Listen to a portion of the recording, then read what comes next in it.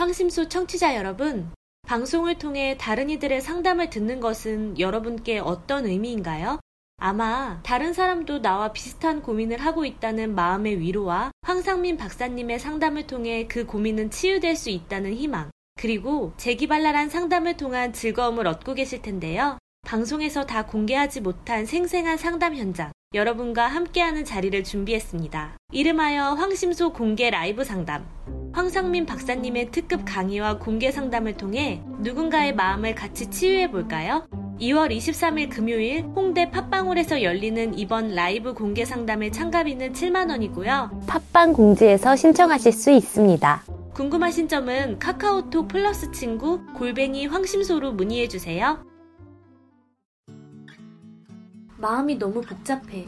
나도 내 마음을 모르겠어. 어떻게라도 표현해보고 싶어. 내 마음을 이해해주고 공감해주는 사람이 있을까? 이런 생각이 드시는 분들께 황상민 박사님과 함께하는 치유의 글쓰기를 추천합니다. 자기 발견을 통해 마음을 치유하는 경험, 참가자들끼리의 공감과 이해, 그리고 황 박사님의 지도로 완성되는 나만의 소설. 10주 동안 진행되는 치유의 글쓰기는 글의 기교만 늘리는 작법 수업이 아니라 자신의 삶을 하나의 이야기로 완성하는 시간입니다. 상세한 정보는 위즈덤센터 홈페이지 위즈덤센터 co.kr을 참고하시거나 02-6207-7430으로 문의 주시기 바랍니다.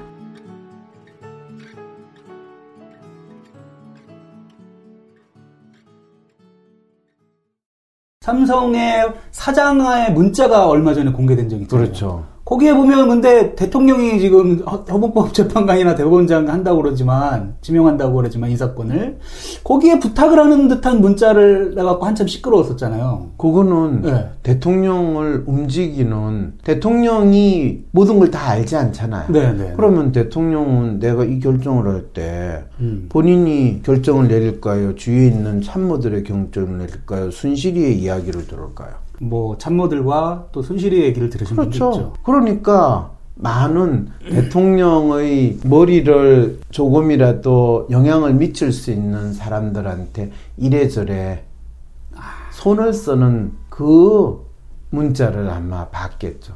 그거는 전 세계 모든 최고 결정자에서 결정이 내린다라고 할 때 저 최고 결정자가 이 신과 같은 능력을 가지지 않다는 건 인간 사회에서 누구나 알기 때문에 그렇죠. 누가 대통령의 머리를 지배하고 있는가 그거는 가장 중요하죠. 미국의 트럼프 대통령의 머리를 지배하고 있는 사람이 누굴까요?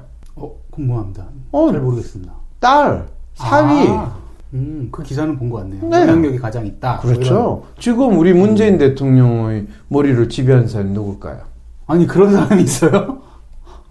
당연하죠. 이 사람이. 네, 누구예요, 박사님? 문재인 대통령 참모들이죠, 당연히. 전 또 순실이 같은 분이 계신 줄 알고.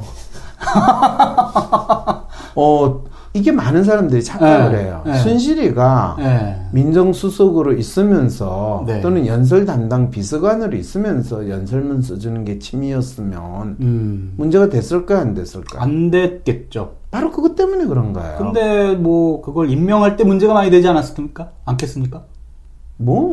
박근혜 대통령이 임명한 비서관이나 장관이 문제가 안 된 적이 있어요? 그렇죠. 다 문제가 됐었고 시끄러웠었고. 그러니까 순실이가 그거 한다고 해서 누가 뭐라고 그랬어요. 피트니스 센터에 친한 봐주던 애도 청와대에 얼마든지 들어가고. 그랬죠. 참. 지금 문재인 대통령도 무슨 행정관 그 사람이 왜 거기서 일을 하냐. 근데 일 잘하고 있구만. 그렇죠. 똑같은 상황이에요. 그렇군요. 그래서 지금 순실이가 누구를 추천해가지고 그 사람을 장관으로 앉혔니 비서관을 앉혔니 이거는 순실이 제에 안 들어가잖아요. 왜? 그거는 확인하기도 힘들고 그것까지 까면 이 나라가 진짜 황당해지거든요.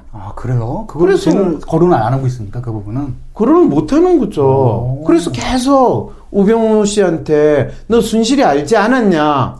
나는 모릅니다 라는 이야기가 왜 나왔는데요? 왜?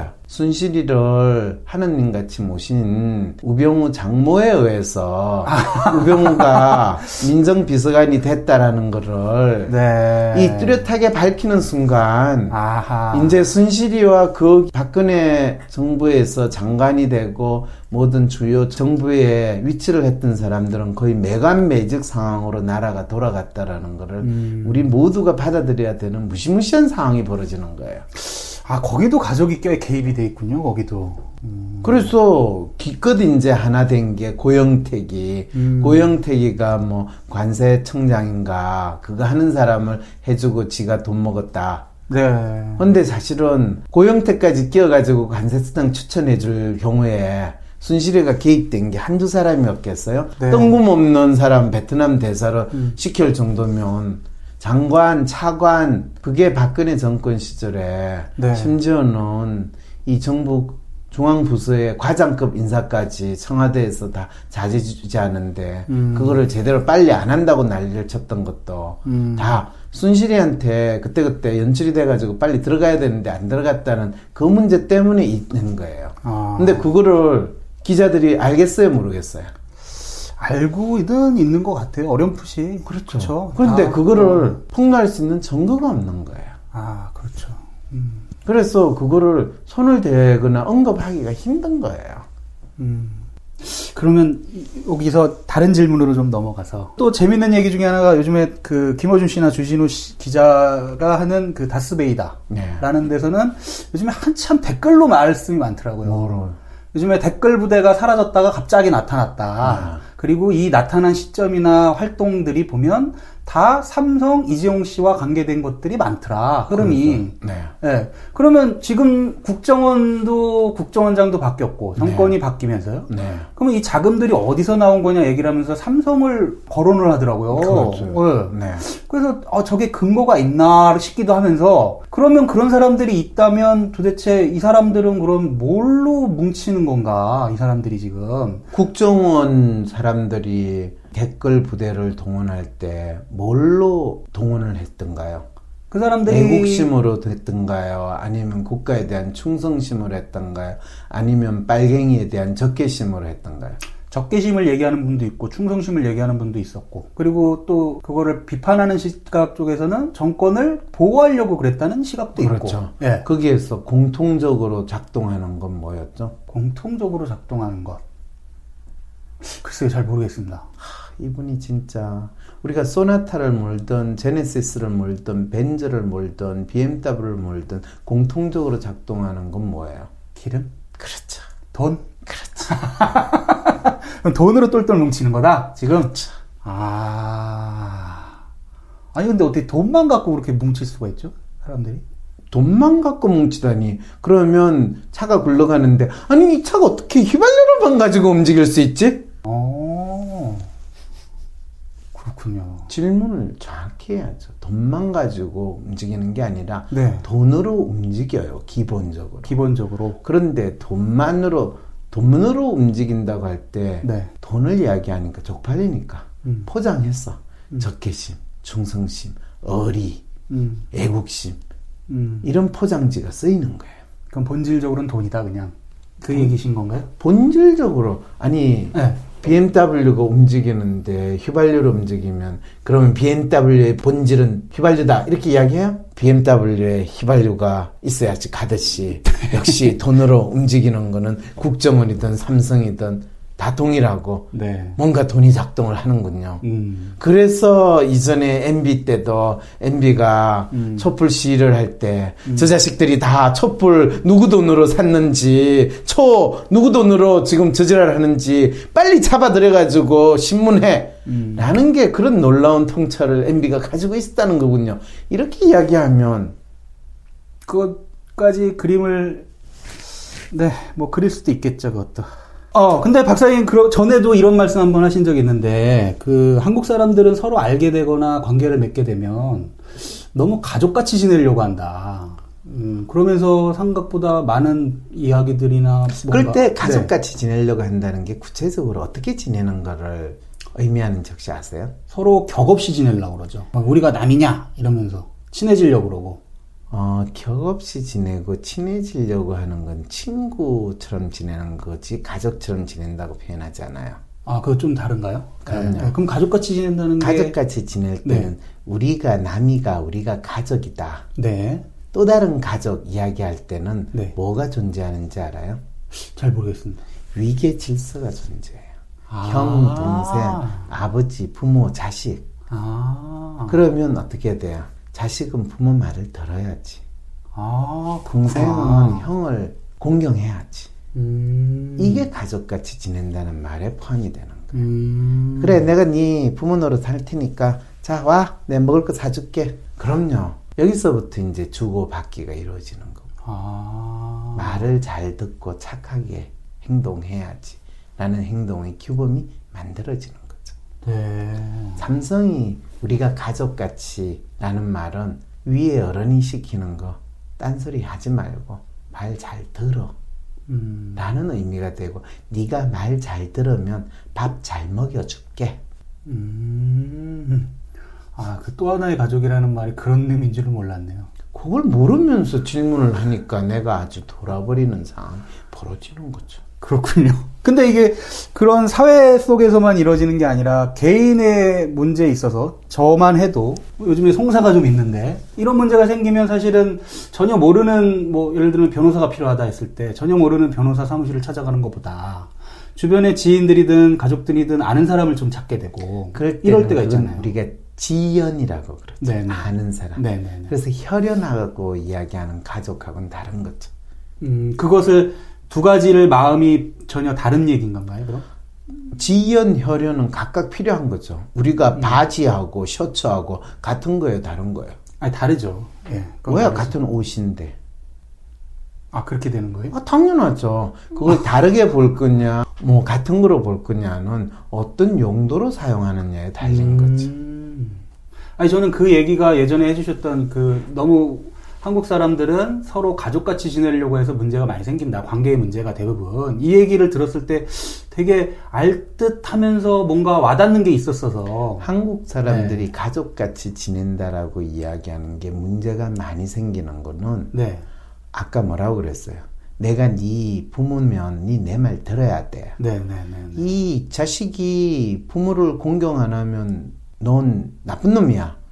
라고 이야기할 때 가족이라는 것 속에 작동하는 권력 관계와 부모면 내가 원하는 걸 해줘야 되잖아요.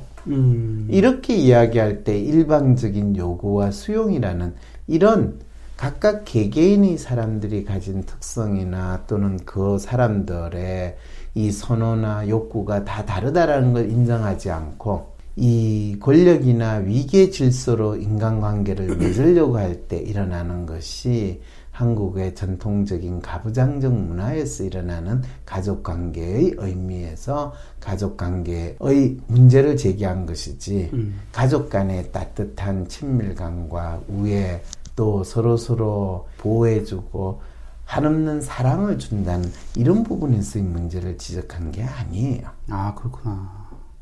그러면 지금 명절을 맞이해서 가족분들을 많이 만나고 있으신 분들이 그런 우애와 따뜻한 정을 나누는 시간을 잘 보내시면 좋겠네요. 그렇죠. 거기에서 오래간만에 만난 가족인데 네가 촌수가 내보다 어린 것이 어디 감히 이러면서 너 그렇게 살면 안 돼. 내가 너보다 학렬도 높고 내가 네 큰아버지 뻘인데 네가 감히 너 그렇게 살면 안 돼, 인간이. 이런 상황이 벌어지는 거예요. 그런 것들을 말씀하신 것처럼 좋은 감정과 정과 이런 것만 나누고 헤어질 수 있는 방법은 없을까요? 있죠. 아, 있나요? 그럼요. 네. 한없이 베풀기만 하면 돼요. 아, 기대하지 말고. 기대하지 말고. 아. 나이가 적거나 나이가 많으나 키가 크나 작거나 촌수가 가까우나 머나 멀리 사나 가까이 사나 보게 되는 친척을 향해서 지갑을 열고 끊임없이 끌면 돼요. 저만 그러면 근데 상대방이 안 그럴 수도 있잖아요. 그거를 따지면 그것이 어떻게 가족의 사랑이에요. 그거는 장사꾼들 사이에 오고 가는 그래지. 그렇군요. 제가 장사꾼이라 가지고 제가 그게 또 계산이 되네요. 됐죠. 아, 네. 그래서 알겠습니다. 본인은 가족을 내세우면서 치밀한 비즈니스를 하는 인간이라는 자기에 대한 인식을 새롭게 하는 것이 이 방송의 에센스가 되는 거네요. 짠하네요. 이번 명절에는 좀 잃어드려야겠네요. 그렇죠.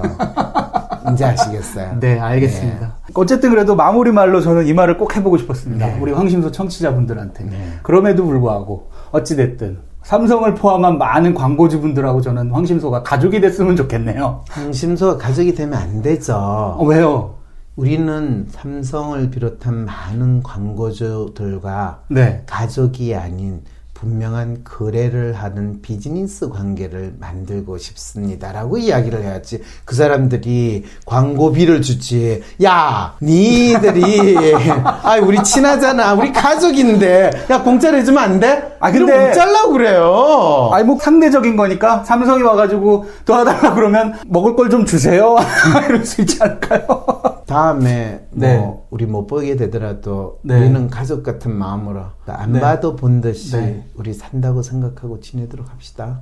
이거 보지 말자는 얘기시구나. 겁나네요. 내가 호적에서 니를 파고 말리라 이렇게 아버님이 이야기하면 호적에서 파든가요? 아니죠. 네. 네. 베드로가 다시 돌아오는 것처럼 돌아오겠습니다. 또. 네. 수고하셨습니다. 수고하셨습니다. 네. 편집의 연정아 총괄의 이슬기였습니다. 어떤 문제가 생기면 먼저 내가 이상한 거고 모든 게 내가 부족해서 그렇다고 생각하시나요? 아니면 왜 나만 이렇게 독특한가 궁금하진 않으신가요? 내가 어떤 사람인지 알 수 있는 WPI 검사를 하시면 매번 같은 고민의 반복에서 벗어나 진짜 문제를 찾는 첫걸음을 뗄 수 있습니다. 다음은 WPI 상담 코칭 전문가 과정을 수강하신 분들의 후기입니다. 내면에서 반복되는 고민과 막연한 문제의식을 WPI 전문가 과정을 통해 행동과 사고의 패턴을 이해할 수 있게 되면서 반복되는 갈등을 줄일 수 있게 되었습니다. MBTI, 애니어그램 등을 해보며 나에 대한 이해를 하고 후련함은 있었지만 조금만 지나면 같은 문제와 상황 속에 있었습니다. 이해는 했지만 문제가 뭔지는 알 수 없었고 내가 이렇다라는 건 알았는데 뭐 어쩌라고 어째야 하는 건데? 라는 생각에서 더 나아갈 수가 없었습니다. 그저 성향들은 전문가의 분류일 뿐이고 너와 내가 다르기 때문에 충돌하는 거고 그래서 그걸 감수해야 되는 인생은 원래 힘든 거다라는 시니컬하고 부정적인 삶의 태도로 돌아가게 되었습니다. 그래서 WPI를 알게 되었을 때도 별거 있겠나 하는 선입견이 강하게 있었습니다. 그런데 방송을 통해 듣게 되는 상담 내용은 뭔가 다르더라고요. 의문이 생기고 반감이 들면서도 호기심이 생기기 시작했습니다. 그래서 일단 이 속으로 들어가 봐야겠다는 생각에 검사를 하고 나니 이건 뭔가 다르구나 라는 생각이 들었습니다. 단순히 분류하고 끝나는 느낌이 들지 않았습니다. 그래서 그동안 내가 나를 이해했다고 생각했지만 초급 전문가 과정을 듣고 왜 고민이 반복되는지 알 수가 있게 되었습니다. 그리고 전문가 과정을 완전히 수료해야겠다는 생각이 들었습니다. 이 과정을 통해 고민이 완전히 사라진 것은 아니지만 내가 나를 용납할 수 있고 내 욕구대로 해도 되는구나. 아니 오히려 그래야 성장도 있구나 라는 자유한 마음이 들었습니다. 삶에서도 작은 인식의 변화가 있었는데 다른 사람을 이해하게 되는 것은 물론이고 직장에서도 의사충돌이 생길 때 반감 없이 쉽게 정리하고 넘길 수가 있었습니다. 영 답답하게만 보인 사람도 개개인의 잠재력과 가능성이 보이면서 선입견 없이 관심을 갖고 대할 수 있게 되었습니다. 진로에 있어서도 적어도 이젠 맞지도 않는 옷에 몸을 구겨 넣는 짓은 그만하자는 생각에 마음이 편해졌습니다. WPI 검사 결과로 내가 누군지 맛봐도 방송을 들어도 나와는 약간씩 달라 아쉬우시다면 나뿐만 아니라 다른 사람도 진단하고 해결할 수 있게 되는 WPI 상담 코칭 전문가 과정을 신청해보세요. 돌아오는 초급 과정 수강일은 3월 17일입니다.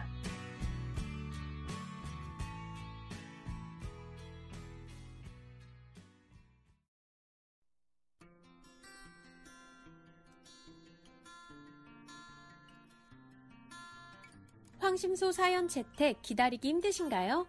황상민 박사에게 직접 개인 상담을 받아보시는 건 어떨까요? 또 힘들긴 하지만 공황장애나 우울증 같은 정신병 진단은 받지 않았으니 상담받을 일은 아니라고 그렇게 믿고 계신 분들 계신가요? 우리는 감기만 걸려도 여드름만 나도 병원에 가죠. 하지만 마음의 아픔에는 왜 마음을 진단하고 치료하는 전문가를 찾지 않을까요? 마음의 전문가 황상민 박사에게 개인 상담을 통해 마음으로부터 출발하여 몸과 마음의 건강을 찾는 단서와 용기, 위로를 경험해 보세요. 상담을 받는 것은 내 인생이 실패했거나 비정상임을 의미하진 않습니다. 오히려 당신은 나의 문제를 직면하고 적극적으로 살아가려 하고 몸만큼 마음의 중요함을 아는 사람입니다. 이제 삽질을 그만두고 싶으신 분, 위즈덤 센터로 개인 상담 신청을 하세요. 당신의 삶을 바꿀 통찰을 얻는 기회가 만들어집니다. 개인 상담 문의는 02-6207-7430으로 전화 주세요.